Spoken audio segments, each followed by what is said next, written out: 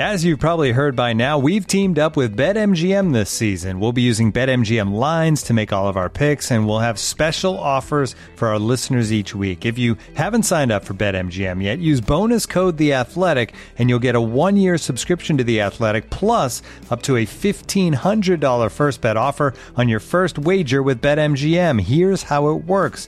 Download the BetMGM app and sign up using bonus code The Athletic. Make your first deposit of at least $10. Place your first bet on any game and claim your voucher for a 1-year subscription to The Athletic.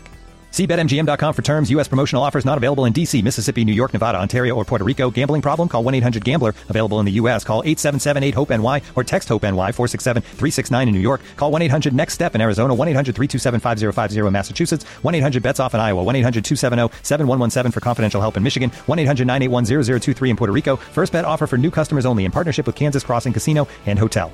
Don't forget, if you haven't signed up for BetMGM yet, use bonus code The Athletic, and you'll get a 1-year subscription to The Athletic, plus up to a $1,500 first bet offer on your first wager.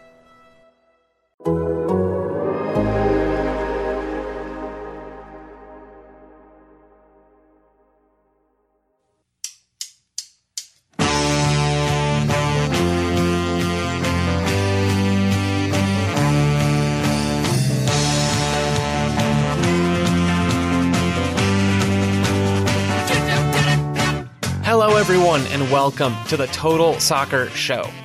My name is Joe Lowry, and today's show is an MLS Cup preview extravaganza. MLS Cup, that's Major League Soccer's championship game, is coming up on Saturday, December 12th. The game will be in Columbus, Ohio, between the Columbus Crew, who are the Eastern Conference champions, and the Seattle Sounders, who came out on top in the West.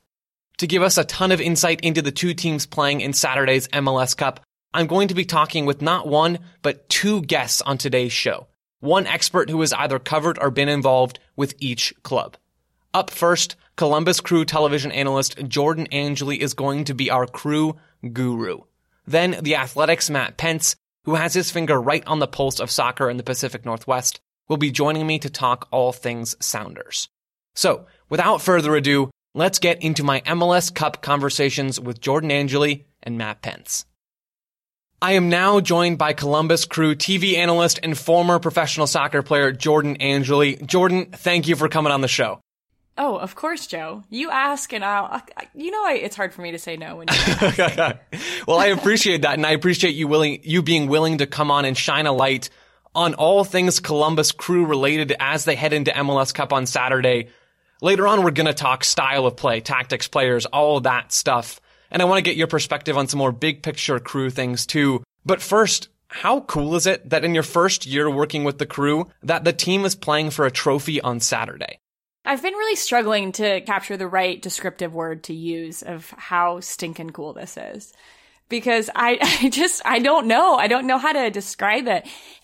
You really feel it. And I think that is something that the Crew fans really, to an exponential factor, feel that they have an opportunity, for some of them, 1,500 of them, to potentially go to the stadium on Saturday and watch their team compete for a trophy. But it really is just a cool journey. And for me to come into this club, and I've talked to you personally about this, but to come into this club and know exactly what they stood for and where they wanted to go and how they were going to do it, but also at the same time feel so welcomed and so that people acknowledged what I knew about the game and how I spoke about the game while also pushing me to be better. I think it's really a testament to the culture that they have created, because everybody has that same, we trust you, but we also want to be better. And I think that just flows through the veins of this club. So I'm just really lucky to be a part of it. What were the preseason expectations for this team? When you're having conversations and you ultimately get brought into Columbus, what are they talking about as the goal for the season? MLS Cup. MLS Cup. It was one of the first conversations I had with Caleb Porter about how he loved the depth of his team, how he really felt like there was something special, and how they were aiming and talking openly about how they wanted to win MLS Cup. And I think that is a really interesting thing. And we actually just got off a media call with general manager Tim Bezbatchenko and president and general manager Tim Bezbatchenko and Caleb Porter, and they were saying that Tim had mentioned that they said that goal outwardly so people could join in on that. So people could know where they wanted to go, and the fans could say, all right, that's our vision, that's where we're going, we're buying in. And I think that it really has, and not like this fan base needed igniting, but it has shown them that there's so much to look forward to in the future, even throughout this year. So much has happened this year, that you're talking about, from the early season break to the MLS is Back tournament, a compact schedule, and then for the Columbus Crew specifically, a recent COVID outbreak. How have the Crew managed to not only perform at a decent level this year, but to really thrive and make it all the way to MLS Cup on Saturday? Well, it's hard for me to say specifically with the COVID protocols and all that, because as members of the club, but also not essential members to the day in and day out stuff that happened with the club. I don't know the exact protocols that they used, but I do know whatever protocols they were using really helped whenever there was an outbreak, because we had a couple of coaches or staff members test positive earlier in the year as well. But everything was really contained whenever it happened. So even this last COVID outbreak, it was really contained to this certain set of players who were kept separate from the players who had started and been in the start in 18 before. So it's just interesting how the protocols were very specific and very held to that high standard, because they knew how important it was to keep the players healthy on a number of different levels. And I think that's where I want to go to next, when you're saying how have they been successful? Well, I think it's that consistency of knowing what the goal is, but also knowing that every single day matters, and how they train, how they interact with each other, their empathy, their family, how they've created this family feeling within the group. All of that adds up to the culture within this group and the mentality that they have. And I think when you put the people first and you look at them as players almost second, especially in a year like this with so many hard things that were happening and so much adversity, it really allows people to feel accepted and cared for. And then you get performances that maybe are even better than you would before, because the player as a person feels thought of and taken care of. It's been just over 3 years since Columbus fans and people around the American soccer world started and spread the Save the Crew movement after Anthony Precourt was ready to move the team to Austin, Texas. It's been just about 2 years since the Crew were actually saved, thanks to the hard work of a bunch of those fans in Columbus and other people around the country as well. I know this is your first year in Ohio, but from the time you've spent there, do you get the sense that Save the Crew is still at the forefront of people's minds where you are in Ohio? I think it's one of those things where, as a club and as a supporters group, they're really proud of what people did to keep their club. Really proud. Really proud. But also, I think there's almost a shedding that is happening where everyone is saying, we were there, but we're not there anymore. And we acknowledge that this past couple years, the growth of the club within these couple years with the Haslams and Dr. Pete Edwards as the owners, and them doing everything they can to get the best people to run the club in Caleb Porter, and then build a team around him that can build a top class team on the pitch. I think you can see that shedding of the old with the respect for what it was, right? Because it is something that hasn't been done in sports ever. And for it to happen here in Columbus, I think they're really proud of that, but they also say, okay, we've got so much to look forward to because of what we've built in the last couple of years. And I do want to note, one of the things that I think is really cool is because of what happened, someone actually wrote a book about it, Pete McGinty, and I want to just tell you guys, if you want to know about the Save the Crew movement and what really happened, Accidental Heroes is on sale. It's the grassroots movement that helped save the Columbus Crew. It's on sale on Amazon. You can check it out, as Pete McGinty really goes into all the stories of how everything came together to save the team. So it's there, right? The stories are there, but there is such a great outlook for the future, which I think in some ways, as we talked previously about Caleb Porter and Tim Bezbatchenko saying we want to win MLS Cup, that already got people thinking to the future, to MLS Cup this year in 2020, to the new stadium next year. So big things to come for the Crew. On the last show, the last TSS episode I hosted, Bobby Warshaw came on and pitched a book that someone had written. Now Jordan is here as well doing the same thing. The TSS book club is only, or the TSS book list rather, is very real, and it's only getting longer. Jordan, I want to talk about the nitty gritty parts of this team, from the coach to the players, all of those things that are going to play a big part on Saturday, starting with Caleb Porter. And we're going to get to tactics in a minute. But I want a better understanding of what this guy is like as a person. For you and the times you've interacted with him, what is Columbus Crew manager Caleb Porter like? I think he's really a passionate guy, and that passion transcends the sport. It is about how he talks about his players as people. It's about how he talks about his family. And I think we saw a really cool interaction with him and his family on the broadcast over the weekend as he's just hugging his kids. He's really passionate. And when you have a passionate person, it gets people to buy in. And it oozes out of him. And I think it transfers to people around him and gets them passionate about what they're investing in and doing. So I would say he's passionate. I would also say that it's been cool to get to know him and just hear him talk about his growth and evolution as a coach as well, and how much he's learned from when he was in Portland to his time now.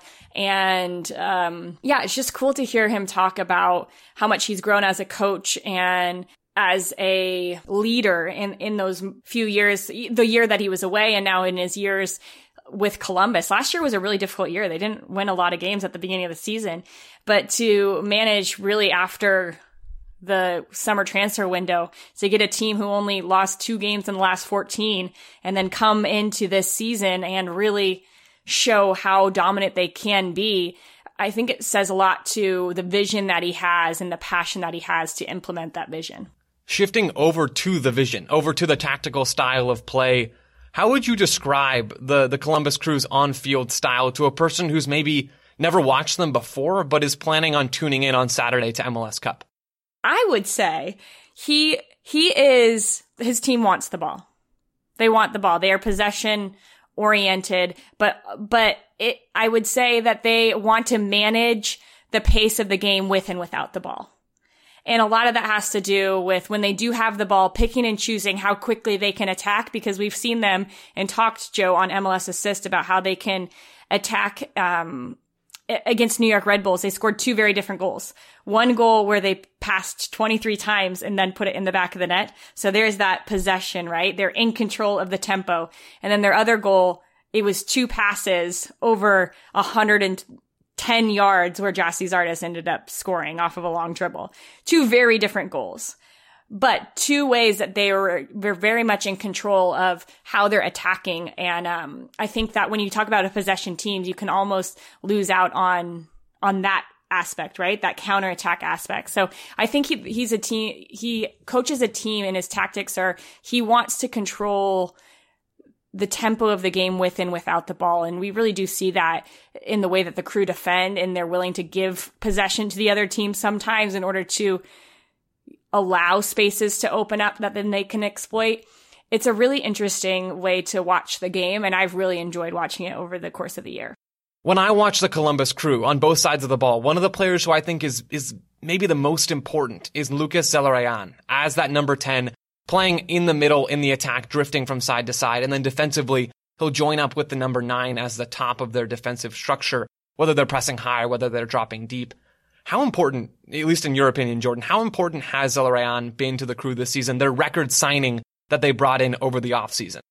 When you ask that question, saying, well, how important has he been? He's been really important. But I also think with the Crew, you can't say one piece is more important than the other, because I really do think they function so well as a unit in the way that they can cover and create space for one another.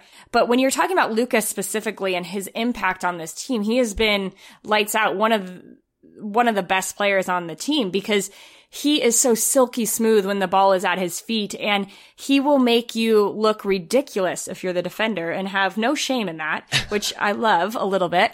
And he finds that extra little space. He finds the perfect threaded pass. This is a guy who you bring in on a big transfer fee, the biggest in club history. And so the expectations are there for him to help create. And those are the players that you want to step up in the biggest moments. And we saw a big moment for him in MLS's back where he scores that free kick. And I think everybody's eyes open a little bit like, who is this guy? But to me, it's here in the last 3 games of the playoffs. He's had 4 assists. And that's what you need from a playmaker. And he is willing to do the hard work defensively to help the team too and be a part of that unit that I was just talking about. And that helps him then attack and have some freedom with the playmakers that are also around him to create something really special. One of my favorite things to do in Major League Soccer when I'm watching games and looking at film is to pick out my favorite tandems, my favorite pairs across the league. In Minnesota, who just lost to Seattle, more on that with Matt Pence later on. With Minnesota, it was fun to see Emmanuel Reynoso and Kevin Molino become just an almost unstoppable team on the field. When I look at the Crew, I see Lucas Zelarayan and Gyasi Zardes as the attacking tandem on this team, and they're so fun to watch. Do you see that relationship on the field? How much fun do you have when you watch those two guys, Zelarayan and Zardes, play together? I love it. I love it because there's so many ways that they do play together. And I think when you're talking about Molino and Reynoso, a lot of the times they're a lot closer together because those players function really well in close, tight seams.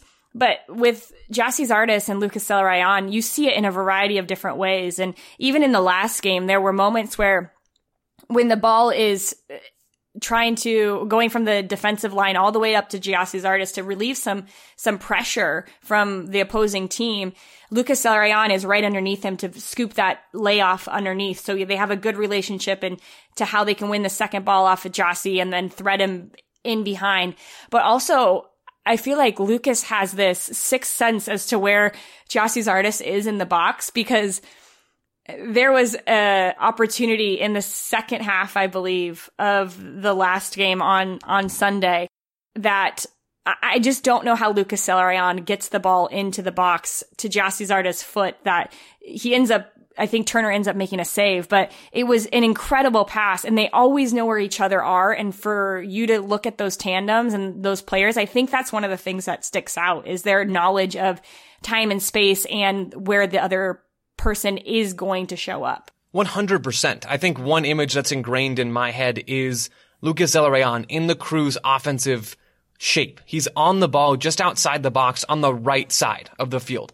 So he's in that little half space, that channel on the right side of the attack.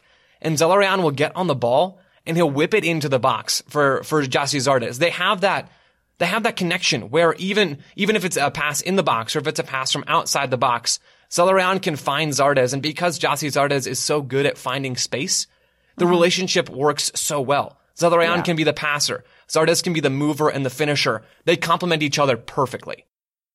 Because I think Gyasi, one of the things he's really good at is he doesn't always move into the space where he wants the ball. He moves into the space where he wants to pull the defender, so then he can move then into the space that the defender creates. And so Lucas understands that relationship and knows that Gyasi doesn't want the ball at the back post. He actually wants it in that near space in front of the defender he just pulled out of that space. So I think that is really cool about the relationship as well. Looking for an assist with your credit card, but can't get a hold of anyone? Luckily, with 24/7 U.S.-based live customer service from Discover, everyone has the option to talk to a real person anytime, day or night. Yep, you heard that right. You can talk to a real human in customer service at any time. Sounds like a real game changer if you ask us. Make the right call and get the service you deserve with Discover. Limitations apply. See terms at discover.com/creditcard. This episode is brought to you by Michelob Ultra, the official beer sponsor of the NBA. Want to get closer to the game than ever before? Michelob Ultra Courtside is giving fans the chance to win exclusive NBA prizes and experiences like official gear, courtside seats to an NBA game, and more. Head over to MichelobUltra.com/courtside to learn more. That attacking combination gets a lot of buzz, and rightfully so. If we move deeper into the Crew's midfield, though, we get another really, really good pair of players. It's Artur and Darlington Nagbe. Darlington Nagbe is a guy who a lot of U.S. men's national team fans know. Artur also might be working his way closer and closer to citizenship and might be eventually eligible to play for the U.S. down the line. But these two guys play as the double pivot. They play as the two central midfielders for the Columbus Crew. Can you describe how those two players work together and why are they so critical to the success and to how Caleb Porter wants to play?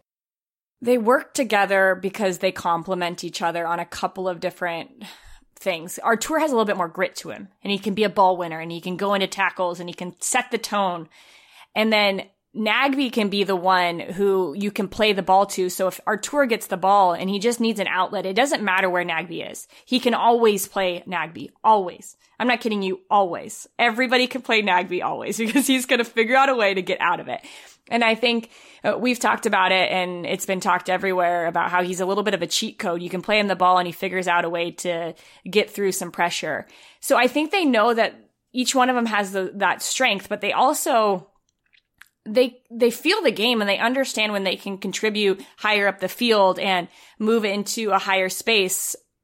Juxtaposely, on the other end, they figure out when they have to go back in between the two defenders or the two center backs and build out of the back. It's not as if one has to do a certain role. They can play and complement off each other. And I think that is one of the things that works best is their fluidity in their roles and their ability to not only do the defensive work and get out of some pressure, but also contribute into the attack and recognize the times when they can get higher up on the field. Let's keep moving back in the lines. We started up top. Now we're moving back deeper into midfield. And now finally we're at the back line. I love to give center backs love. I think and hope everybody knows that. I bring it up pretty much whenever I can. But when it comes to the Crew, I think their whole back line needs to be in that conversation between starting center backs Jonathan Mensah and Josh Williams and the two fullbacks Harrison Afful and Milton Valenzuela. Jordan, do the Crew have one of the best back lines in Major League Soccer? Yes. And I think there's always a lot of conversation around Jonathan Mensah because there should be. He's been a great leader for this team. He has played every single minute of every single game this season, which that in and of itself is a remarkable feat. But also the players around him. I think Josh Williams has had, in his long career in MLS, this has been his best season that he's ever had. He was crucial in the game over the weekend of just stepping in and making sure New England didn't have a clear pass into Buxa or stepping to Bo and winning the ball when he needed to win the ball. Aerially, everything about his game on Sunday was spot on. And so those two have combined really well together as a center back tandem. And then I think for the outside backs, there's so much responsibility in, I guess not responsibility, but there's a role that they need to play in the attack a lot of the times. And Milton Valenzuela has been one of the most fun outside backs to watch with his combination with Pedro Santos and Lucas Celerayán. When those three get on the left side in the attacking third, you're bound to see one just nifty little pass over the top, a little cool combination, and they make it look so easy. So him and Harrison Afful like to get into the attack, but then also their willingness to defend and stay compact with their back line, I think has been one of the keys to this Crew team. And especially over the weekend, it was a key to them. I think Milton Valenzuela had his best defensive game over the weekend. And these are when you want these players to feel most compact, most together. And so I'd put that back line against a lot of people. Looking at Saturday's MLS Cup specifically, how do you think the Crew match up with the Seattle Sounders? What do the Sounders do that you think could cause Columbus some problems or vice versa? Joe, when I'm looking at these teams, they actually match up very similarly, don't you think? Yeah. There's a lot of, and I say characteristics, which I think is their personalities when they have the ball are different, but I think each team has very similar roles that they play. Jordan Morris, I think, could be compared to, with his speed and behind, to Luis Diaz. You have Nico Ladero and Lucas Celerayán. You have the work of the defensive midfielders and how important they are, just like Seattle's defensive midfielders. So I think there are a lot of similar characteristics. I think it's going to be interesting to see how some of these matchups look. And I think one of the things I look to, I just mentioned Jordan Morris. So Jordan Morris and Harrison Afful, how that looks, how the Crew stay compact to not give space in behind for Jordan Morris, but also don't allow the playmakers in front of the back line to have the ability to play him through. Because you know that Seattle wants to allow you to have a little bit more of the ball, stretch your lines, and then go and counterattack. So the Crew have to be on the top of their game when it comes to them having possession, knowing where the threat is at all times. One of the things we talked about on MLS Assist is the ability for the wingers for the Crew to tuck inside and pin in the outside backs in attack. And I actually noticed Seattle doing that as well. So I think the play in the channel is going to be really interesting when you look at how each one of these teams are going to play. But to me, you mentioned center backs, and I think that might be the biggest maybe weakness on Seattle is, yes, their center backs have played well, but if you're looking and comparing center backs for the Columbus Crew to the center backs of Seattle, I think the Crew win that battle, and maybe Gyasi Zardes and Lucas Zelarayan are going to have a fun time trying to break down that center pairing there. Are Gyasi Zardes and Lucas Zelarayan the two guys who you're going to be most closely following in this game? Well, I think your eye always goes to them in the attack because they can be the flashiest, especially Lucas. He can give a little pizzazz, a little flash, a laser of a shot off the post that nearly breaks the crossbar. So he can give you that. It's hard to pick. It really is hard to pick for me one player that needs to be on top of his game. I think that there is still a question mark of who's going to play in goal for the Columbus Crew. Is Eloy Room going to be available? If he's available, will he be able to play? Do you keep Andrew Tarbell because he's been playing well? I think that's a question because I really do think Andrew Tarbell has done a great job, not just in the playoffs, stepping up for Eloy Room, but during the season as well, showing some just veteran composure and willingness to make big plays when he is called upon. So I think there's a lot of players, but I'm going to actually just say Darlington Nagbe. He's my player I'm going to watch because I think that he is the guy that has won everywhere he's gone. So can he win here in his first year in Columbus? It's a good storyline. And he's always a fun guy to watch as well. The ball sticks to his foot until the perfect moment. You can't go wrong keeping an eye on Darlington Nagbe. To close us out here, Jordan, which guys on the Sounders are you going to be keyed in on Saturday? I mean, which guys are you maybe scared of? You mentioned Jordan Morris and what he can do against the back line. What do you see from them? When you said which guys are you scared of, Rui Diaz. He is just, he doesn't know anything but scoring goals in the playoffs. 9 playoff games. He has 9 goals. That is a ridiculous stat. And I think that the way that he plays that 9 position is really interesting, and it causes a lot of problems for, I would say, the 2 center backs and the 2 holding mids that are in front of the center backs. So I think that if you say who scares me, he scares me a little bit. But then I'm going to look and see how, I think one of the players that gets talked about, but I think gets lost a little bit in the mix is Alex Roldan. Because you talk about Nico Lodeiro and Jordan Morris and Rui Diaz, but where is Roldan going to play? Are they going to keep with Jovan Jones on the wing? Are they going to push Roldan to the wing so they can bring in Svensson after you have a goal to win the game in stoppage time? You might bring that guy on. I don't know. He seemed a little angry that he didn't get the start. So I think Roldan kind of sets the intensity a lot of the times for this Sounders squad. So I'm going to say him, and that's going to be a fun matchup between him and Nagbe as well, essentially. From players to tactics to save the Crew, Jordan, thank you for coming on and for talking all things Columbus Crew and being the Columbus Crew guru. The Crew guru. That made me laugh. You're welcome, Joe. So glad I could come on. And everybody looking forward to Saturday night in Columbus. It should be a good one. We've looked at one side of MLS Cup thanks to Jordan Angeli's expertise. Before we get to the Seattle side of things, I wanted to let you know that today's show is brought to you by Hims. In the past, you've probably heard us talking about Hims and how they're helping guys look their best. And if you haven't, well, you're about to. You see, a lot of us guys have a problem. 66% of men start to lose their hair by age 35. And once you've noticed your thinning hair, it can be too late. Enter forhims.com. It's a one-stop shop for hair loss, skincare, and sexual wellness for men.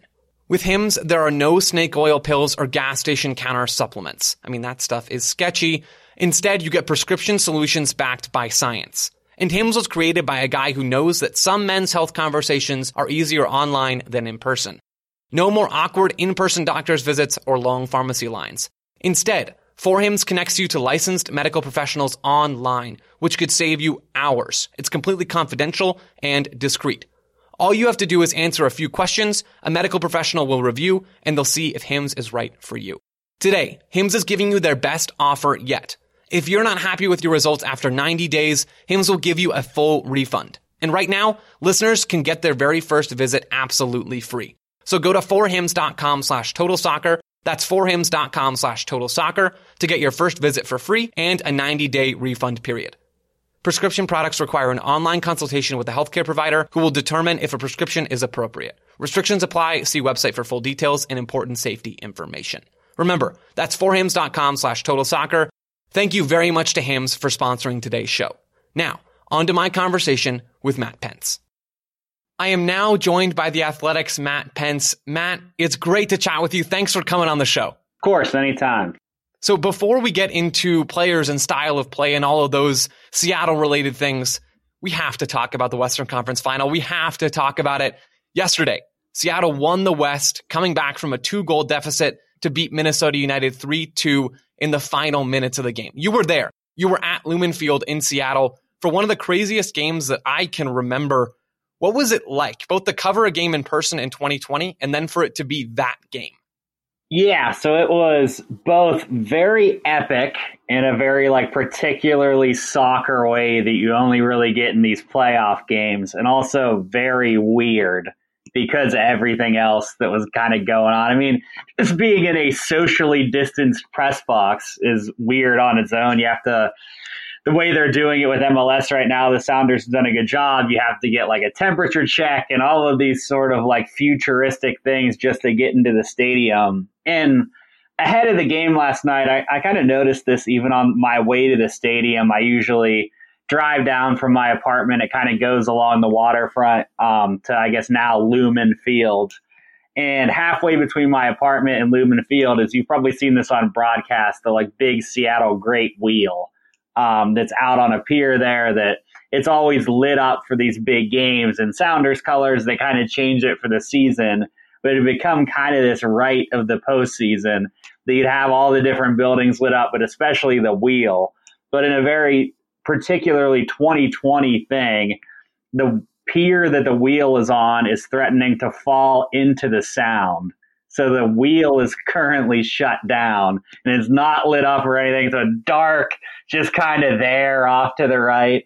And then I drive through Pioneer Square, which is usually packed with Sounders fans singing. I remember going to MLS Cup here last year and it's packed, standing room only everywhere.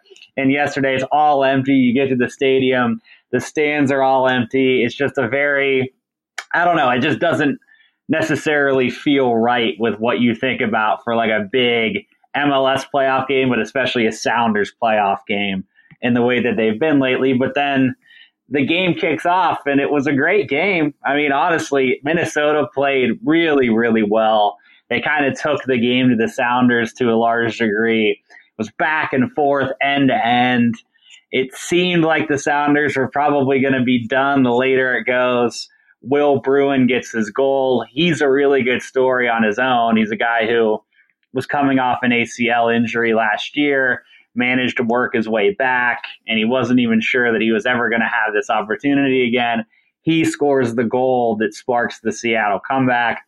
Gustav Svensson admitted last night that he had tested positive for COVID a couple weeks ago coming back from international duty. Just got out of self-isolation last week to play in this game. He scores the game winner in the 93rd minute. The players are all going wild. So on top of just an incredible ending in a very weird atmosphere, just a lot of interesting stories and emotions. And yeah, I mean, Brian Schmetzer called this one of the best Sounders games of all time. And given that he's been around the team going back to his days as a player in 1980, I think he's a pretty good sort of authority to say that what happened last night doesn't come around very often. After that borderline ridiculous game last night, that Western Conference Final, Seattle are advancing to their 4th MLS Cup in the last 5 years. Sustaining success is always challenging, but I think especially so in Major League Soccer. How has this club, Matt, been so consistently good over the last 4-5 years? I think it's a combination of organizational stability between Schmetzer as the head coach, having been an assistant under Ziggy Schmid, who was the team's only ever MLS coach going back 11, 12 years now.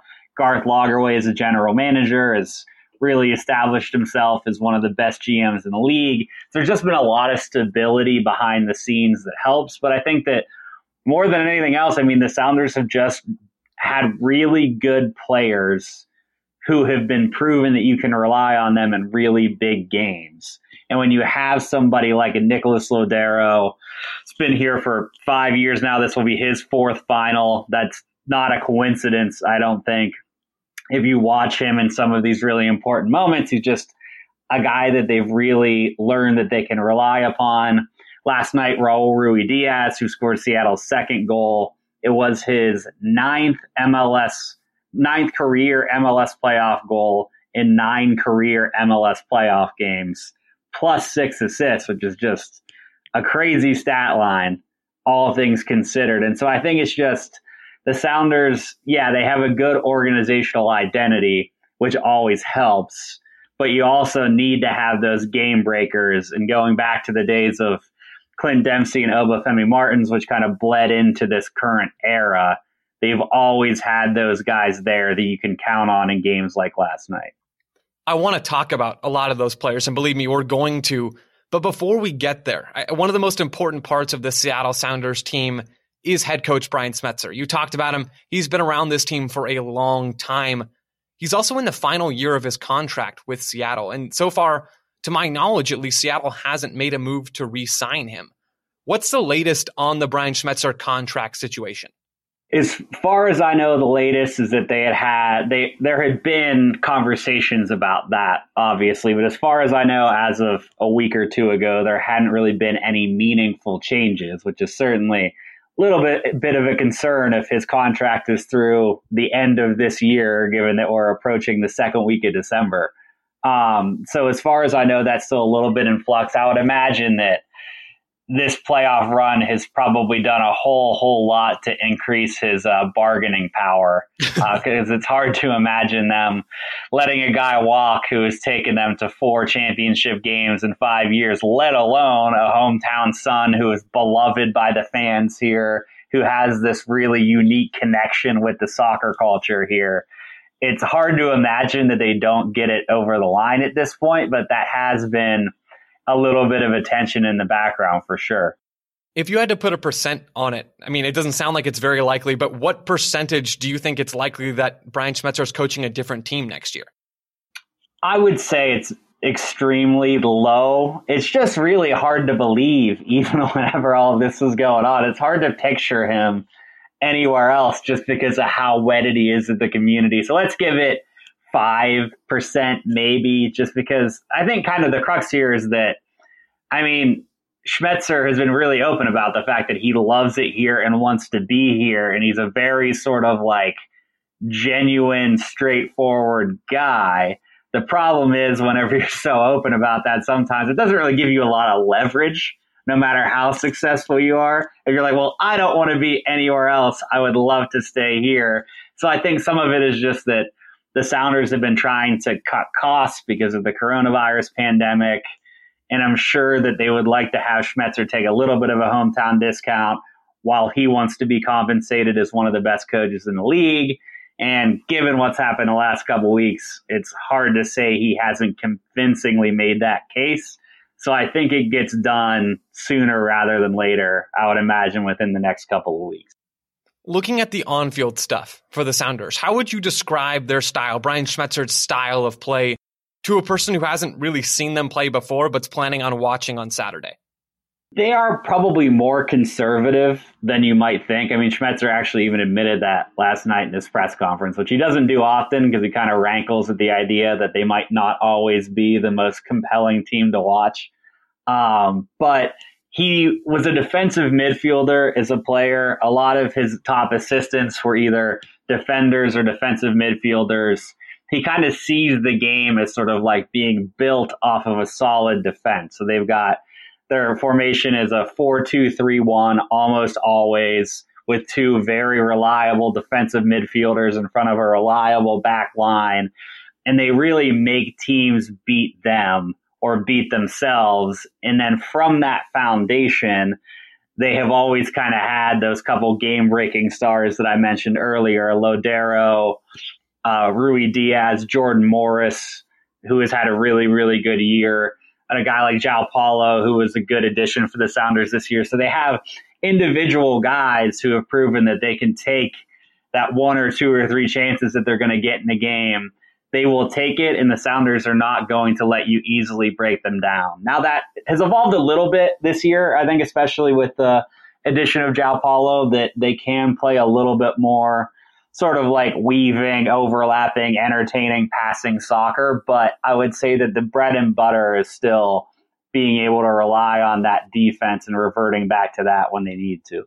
Let's talk about João Paulo, shall we? I mean, he comes in from Botafogo in Brazil before the season starts. I didn't know exactly what to make of him from the film I watched on him before he got to MLS, but I've been really impressed by what he's done in midfield this season. It sounds like you have as well. How have the Sounders liked what they've gotten out of him this year? Yeah, one of my favorite stories from early on in this year, back in like the before times when we could actually go to training and like talk to players right after training, was that a lot of the guys had said like literally from the first practice session that João Paulo walked in, and they saw the way that he could pass the ball and his vision, like everybody was like, whoa, like we have a guy here. And when you hear professional athletes saying that from a guy that like they just met and who could even be in competition with some of them, it says something that they had that initial reaction. And I think that you've seen that on the field. He's a truly like by MLS standards, maybe even just above and beyond that. He's an incredible passer. Like he does a really good, he sees the field really well. He can kind of curl in those long balls from side to side. Like he's just a very fun, intelligent passer to watch. And it's made the Sounders a lot more dynamic, having a guy behind Lodero, who's kind of the guy they've always relied on for that creativity. Having another guy like one line behind him that can also pick out passes. It's made them a lot more dynamic and a lot more dangerous, I think. Who do you think is going to play next to him on Saturday? Paulo's been the main fixture in that double pivot throughout most of this season. Christian Roldan's played there some. Gustav Svensson, when healthy, and now he is available, as you said, has played there some. What do you think that pair is going to look like? That's a good question. I honestly think it's a little bit of a toss-up between Roldan and Svensson, just because Gustav had kind of really been the first choice guy for much of the regular season, with Christian playing out on the wing. But it does seem like Schmetzer had been sort of like riding his hot hand through the playoffs to this point, not wanting to change up the lineup. And Roldan and Paulo had been the guys, given that Svensson had been out with his coronavirus diagnosis.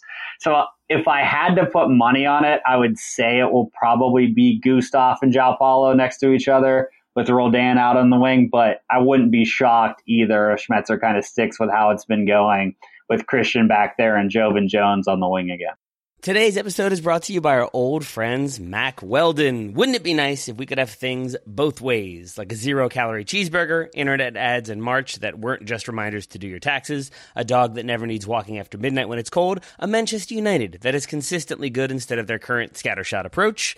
Well, we tend to think of clothing as an either-or situation as well. People think looking sharp means starchy Oxfords and stiff chinos rather than effortless comfort. But it's possible to have it both ways. Mack Weldon makes timeless apparel with modern performance fabrics for guys who want to look and feel sharp without sacrificing comfort. From their light-as-air underwear to innovative anti-odor tees and versatile yet comfortable pants, Mack Weldon has a full range of clothes that never go out of style.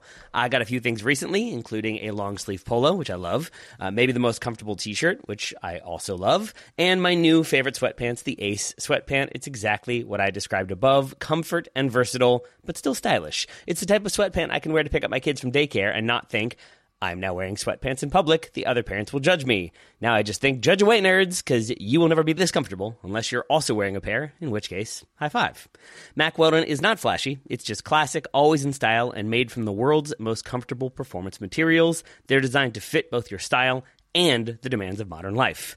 So get timeless looks with modern comfort from Mack Weldon. Go to mackweldon.com and get 20% off your first order with promo code TSS. That's MackWeldon.com, promo code TSS to get 20% off your first order. Thank you to Mack Weldon for sponsoring today's episode. This episode is brought to you by Michelob Ultra, the official beer sponsor of the NBA. Want to get closer to the game than ever before? Michelob Ultra Courtside is giving fans the chance to win exclusive NBA prizes and experiences like official gear, courtside seats to an NBA game, and more. Head over to MichelobUltra.com/courtside to learn more.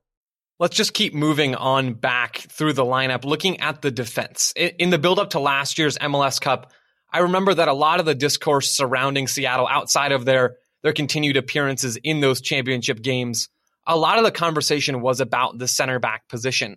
And I think that's been the case even since Chad Marshall retired in 2019. Where do the Sounders stand right now with their current center back group? So I think Yeimar Gomez Andrade, who came in at the beginning of the year from Colombia, he's been great. I mean, I think that they kind of have a guy who is going to be the guy, sort of that, like, not to like get too ahead of myself and call him a new Chad Marshall, because that's an insanely high standard to live up to. But I think that he's that guy that they've been looking for to kind of be that long-term replacement who they can count on. So he's kind of going to be the rock in the middle. But beyond that, almost every other position has kind of been switched in and out throughout this year. So I'm not sure. I would guess that it's probably going to be Shane O'Neill next to him again, with Javier Arriaga on the bench. But I mean, O'Neill had been playing pretty well, had a couple screw-ups last night, looked a little bit shaky. Maybe you go back to Arriaga, who's played well in big games. On the left wing, it's probably going to be Nuhu over Brad Smith, given how well Nuhu's played. But Brad Smith, another proven option, who had come to the Sounders from Bournemouth, had played a little bit in the Premier League. And then at right back, I think that probably the biggest question mark on the field is going to be whether it's Alex Roldan or Kelvin Leerdam, given that Alex Roldan has played the last couple games, a little bit more inexperienced. Christian's younger brother has really kind of come on this season, but he did kind of show some of that inexperience last night against Minnesota. Maybe you go with Leerdam. So the Sounders actually, kind of as we get into this, there are a lot of question marks that you could see things shuffled around. So I wouldn't say that it's necessarily a set 11, especially given how slowly they started last night. Given all of the question marks that you've just walked us through along the back line, is that the Sounders' weakness? Because this team is so strong in so many different areas. Is the defense kind of the one crack in their armor? I wouldn't necessarily say that, just because, again, the way that the Sounders play, they do a really good job of shielding them to a degree. So it's pretty rare that you see the back line exposed to a degree. I think that maybe the biggest question mark is just sort of like having a good balance from side to side. I think that the Nuhu Jordan Morris connection on the left has been really, really good.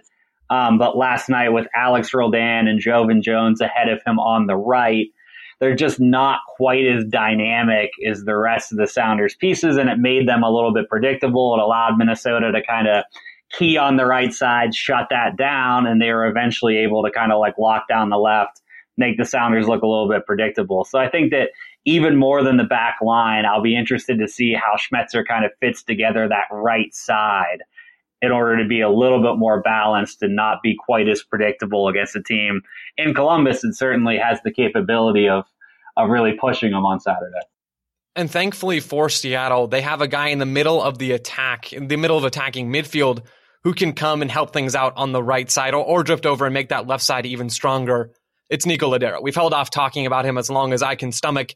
He's 31, but whenever you watch the Sounders play, he's doing everything. Moving offensively, defensively, checking his shoulders, connecting the defense with the attack, connecting one side with the other side. Is Nico Lodeiro ever going to slow down? He certainly hasn't yet. I think that he's probably sort of like earned the benefit of the doubt to continue to just kind of rely on him for as long as you can, for as long as he wants to go, because he does not show a lot of wear and tear despite being into his 30s. He still led the league in ground covered this year again, which he's kind of done over and over and over again. He was really near the top of the league in touches and passes. He's he's all over the place, as you kind of alluded to. It's always kind of crazy. There's always at least one or two plays a game where the other team will be like building an attack outside the Sounders box, and you'll see somebody come flying in out of the right and pick off a pass. So then you'll kind of realize that it was Lodeiro tracking back 60 yards or whatever to make an interception. Because the one thing I will say, though, is I do think that sometimes what gets lost in his work rate is just what a tactical, skillful player he also is in attack. He's just a really creative player. He has great touches, really good passer. Was obviously key on the corner kicks, the crosses he played in last night. He can score when you need him to. He really is as close to a complete package as you can get. And I wrote a story at the beginning of the playoffs making the case that Lodeiro is basically the defining MLS player of the past half decade. And now that he's heading to his fourth final in 5 years, kind of hard to argue with that when you see how important he's been for this team that's been so successful. And a big part of Lodeiro's offensive contributions are his link-ups with Raul Ruidiaz. Both of the teams playing on Saturday have really, really strong goal scorers. The Crew with Gyasi Zardes and the Sounders with Raul Ruidiaz, both with 12 goals in the regular season. I know Ruidiaz has been on this team for several years now. How did he get connected with the Sounders? How did they bring him in? And then how has he been so effective? Yeah, they had been in the market for a number 9 for a little while. It's sort of a pretty good, I guess. I don't know if parable is the right word, but it's kind of a good story of the old cliche of making lemons out of lemonade. That Ruidiaz actually came in because Jordan Morris got injured early in the 2018 season whenever he tore his ACL. And it had really become this question mark of whether Jordan was going to be Seattle's long-term answer at forward, whether he was going to get funneled out to the wing because Jordan always saw himself as a forward. That's where he wanted to play, and they were going to let him win that job.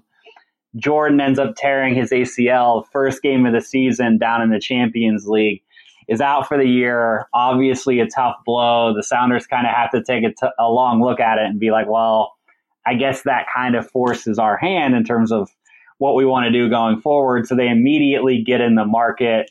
They start shopping around for a potential long-term answer at forward.